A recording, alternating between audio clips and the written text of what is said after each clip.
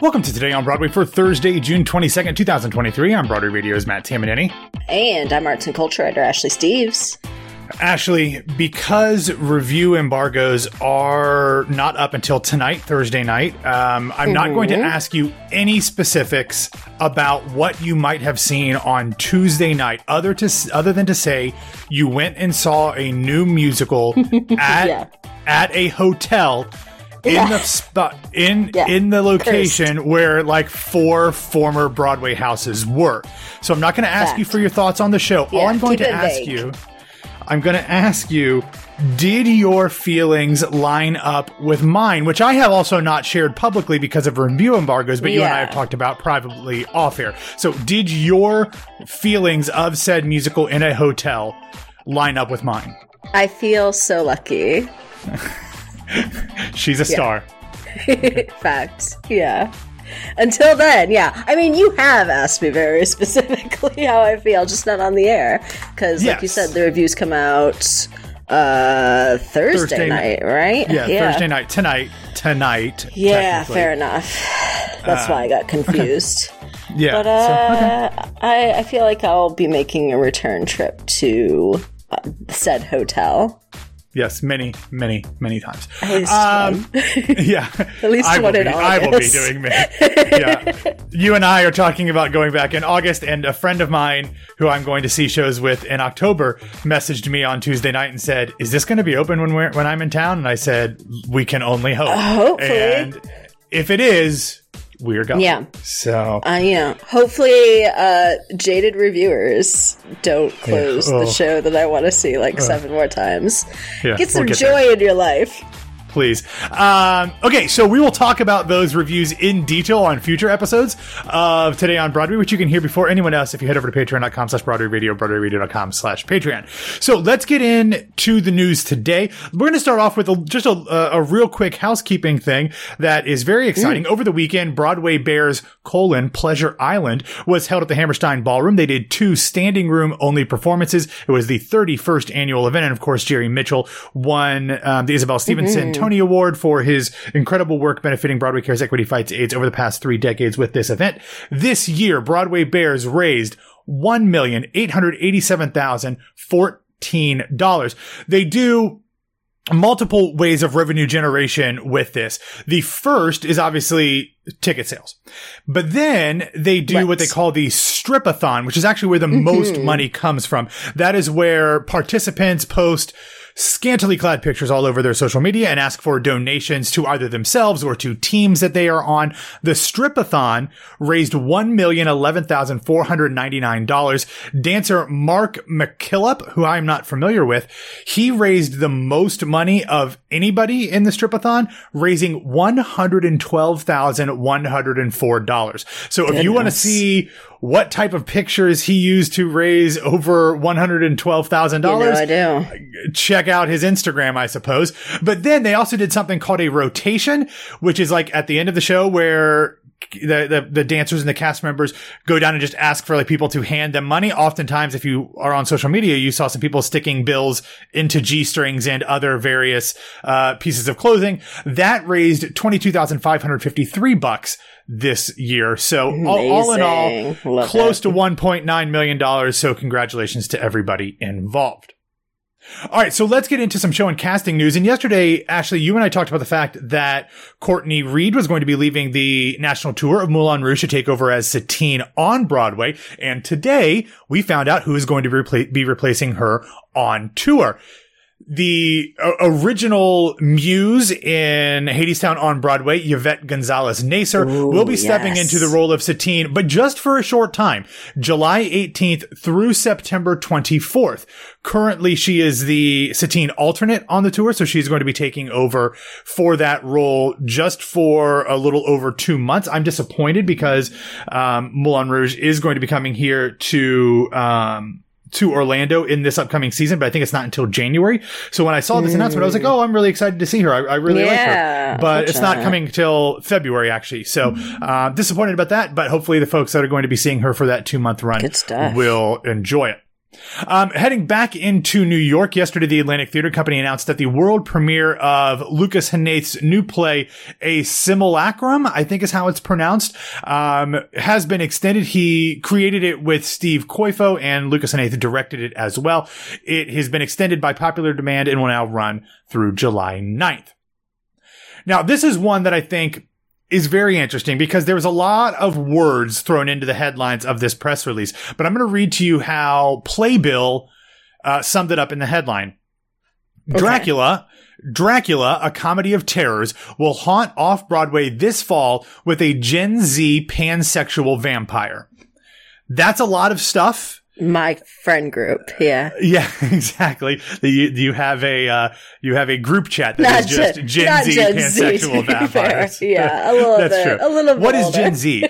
What is Gen Z? Isn't that like 20-somethings? I think it's right below millennials, isn't it? Gen Z is born 1997 to 2013. Yeah, so basically, people who were born when I was a junior in high school are the start of Gen Z. Whoa. So, okay, fair enough. Nonetheless, this was written by Gordon Greenberg and Steve Rosen. It will begin performances off-Broadway on September 4th at New World Stages, and the 5-person company will include Jordan Boatman, Arnie Burton, James Daly, Ellen Harvey, and Andrew Keenan Bolger. So a number of folks that you probably know from either stage or screen.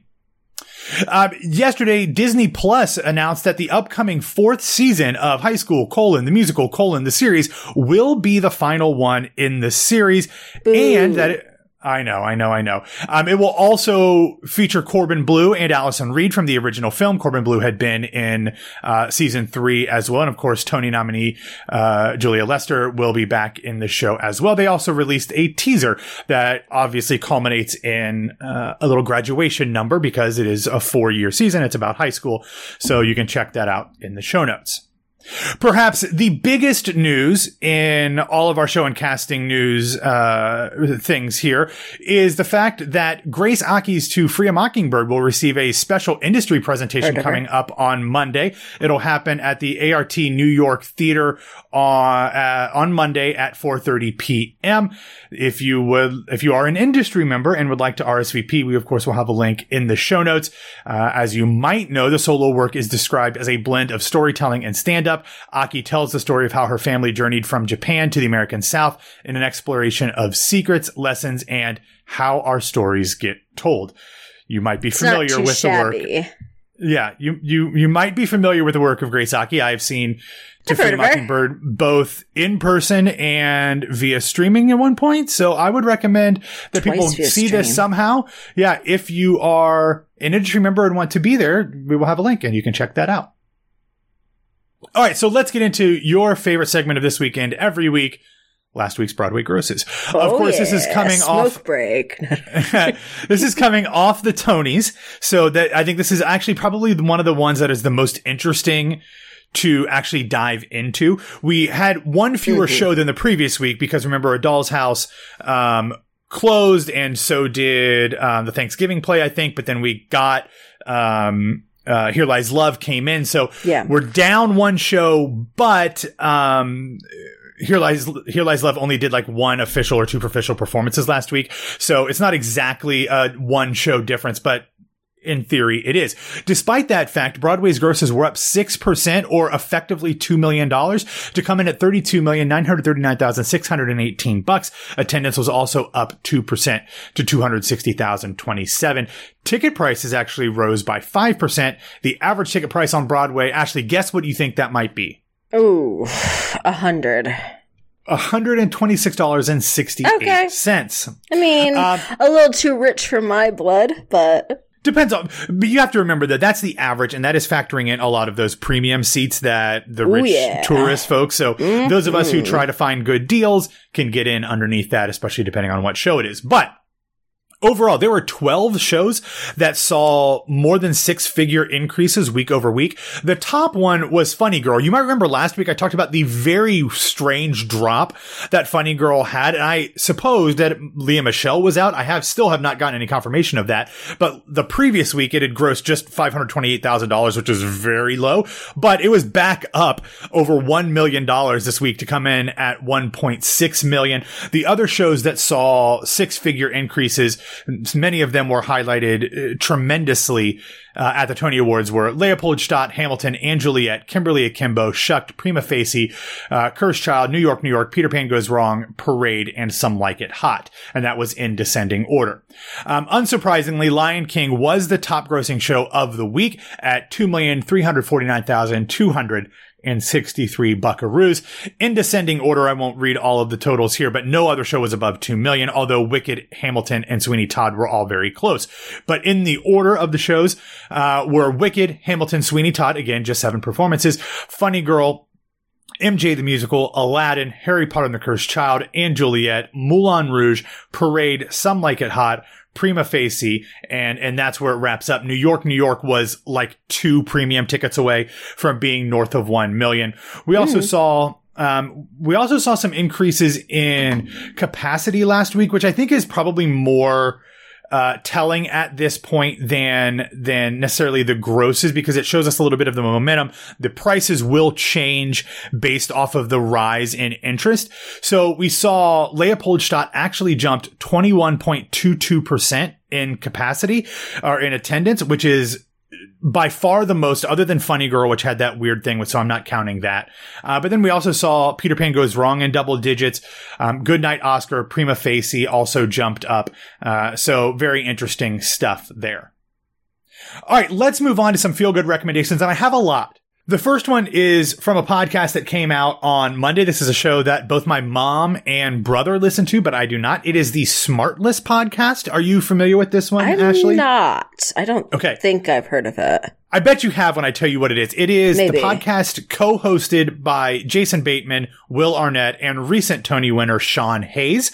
They sit around. One of them brings on a guest and doesn't tell the other 2 hosts who it is.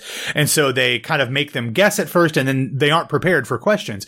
But in this one, in kind of like the opening banter section, Sean Hayes talked about winning the Tony Award, which is obviously a huge deal, but it's very cool to hear that. Also, the guest was Jennifer Garner, and she talks about her starts in theater as a child and when she started acting and in musical theater specifically. So you can check that out in the show notes if you would like.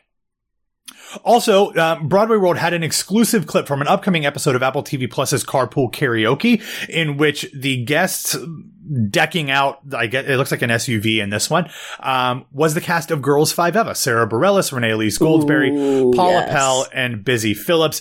In the clip, you can see them singing and dancing along with George Michael's Freedom! 90. Released in 1990. For those of you that don't know the song, we are very, very old. This episode will be released on Friday, so June 23rd, so coming up just tomorrow. All right, and then the thing that I was most excited about, the company of Once Upon a One More Time has released just scads of photos of the show, like a dozen or so photos. They are Matthew Murphy photos, as always, one of the best. They are gorgeous. They are great. Really kind of captures the vibe of the show, I think, very well. So you can check those out. But then also, they released kind of like a 55-second, sizzle reel of the show that focuses a lot on the incredible dancing in this show. So highly recommend you check those out. Good. I'm not that we're talking about it ahead of the embargo release. We're talking just about the dancing in the clips that have been publicly released. Exactly. Looks great in the clips. I cannot confirm or deny that it looks great in person just yet. It's a show on Broadway. To be fair, you would hope that the choreography is great. So it feels and like the lights and the sets. And the lights, most shows have good lights, sound, and sets. Yeah. I mean, other than Sweeney Todd. Award-winning sound design, baby. everybody makes mistakes. One thing I will point out is, and this has been talked about, and you'll see it in the highlights, is that when you go into the Marriott Marquis Theater, you get handed a bracelet. Did you get the bracelet? Never mind. You did not. Oh, no. Yeah. Yeah, I mean, you can say you went. Yes! You can say you went. Yes, okay. I did. That's the show that was in the hotel that I went to on Tuesday night. Correct. Yes. And I did receive my bracelet. Okay, so what happens is it's this little plasticky bracelet, and it's just there. You're supposed to take out this little tab like you do when you pull something out so the battery is active, and it just sits there on your arm until the finale. And you can see this is highlighted. This is not a spoiler. You can see it in the clips. Then it lights up at the specific time when it's supposed to, and it's colored with the lights that are happening on stage. This is something that I had not seen before, but apparently this happens at concerts quite a bit, and they often do designs and stuff based on where you're sitting and all of those things. But that was very cool. So I have 2 of those because I have gone to see this show not once but twice. Yeah. I hate it. Terrible show. I mean, not that I'm saying that before the embargo. Not that you're saying anything. Yeah. No. Though I will say about the bracelets, because I obviously watched the sizzle reel and for some reason decided to look at the comments, and there were people like, did you go to performance that I hadn't seen the show, but did you go to the performances that had the annoying red and blue bracelets? Cause that seems like it would deter me from seeing the show. It's like, I need you to stay home. They don't go off until the end. Harsh my buzz. Yeah. They do not go off until the mega mix curtain call. Which I think was a lot of fun. Not even technically part of the show, but obviously part of the show. Curtain call. Absolutely. Yep, you don't see him before that. Nope. Stay home. Watch the news. And if you're going to be a critic who is going to harsh Ashley's buzz or whatever you just said, you can stay home as well.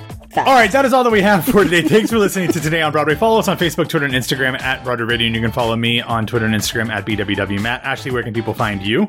You can find me on Instagram at No This Is Ashley. You can also find me watching every single Cincinnati Reds games, NL Central leading Cincinnati Reds on an 11-game winning streak, the longest winning streak since 1957 for the oldest franchise in professional baseball. So, yay, Reds. I'll be watching the Yankees play mediocre baseball as they tend to do at this time of the year, and usually later in the year as well. But it happens. It happens. All right, everybody, have a wonderful Thursday. We'll be back to talk to you tomorrow.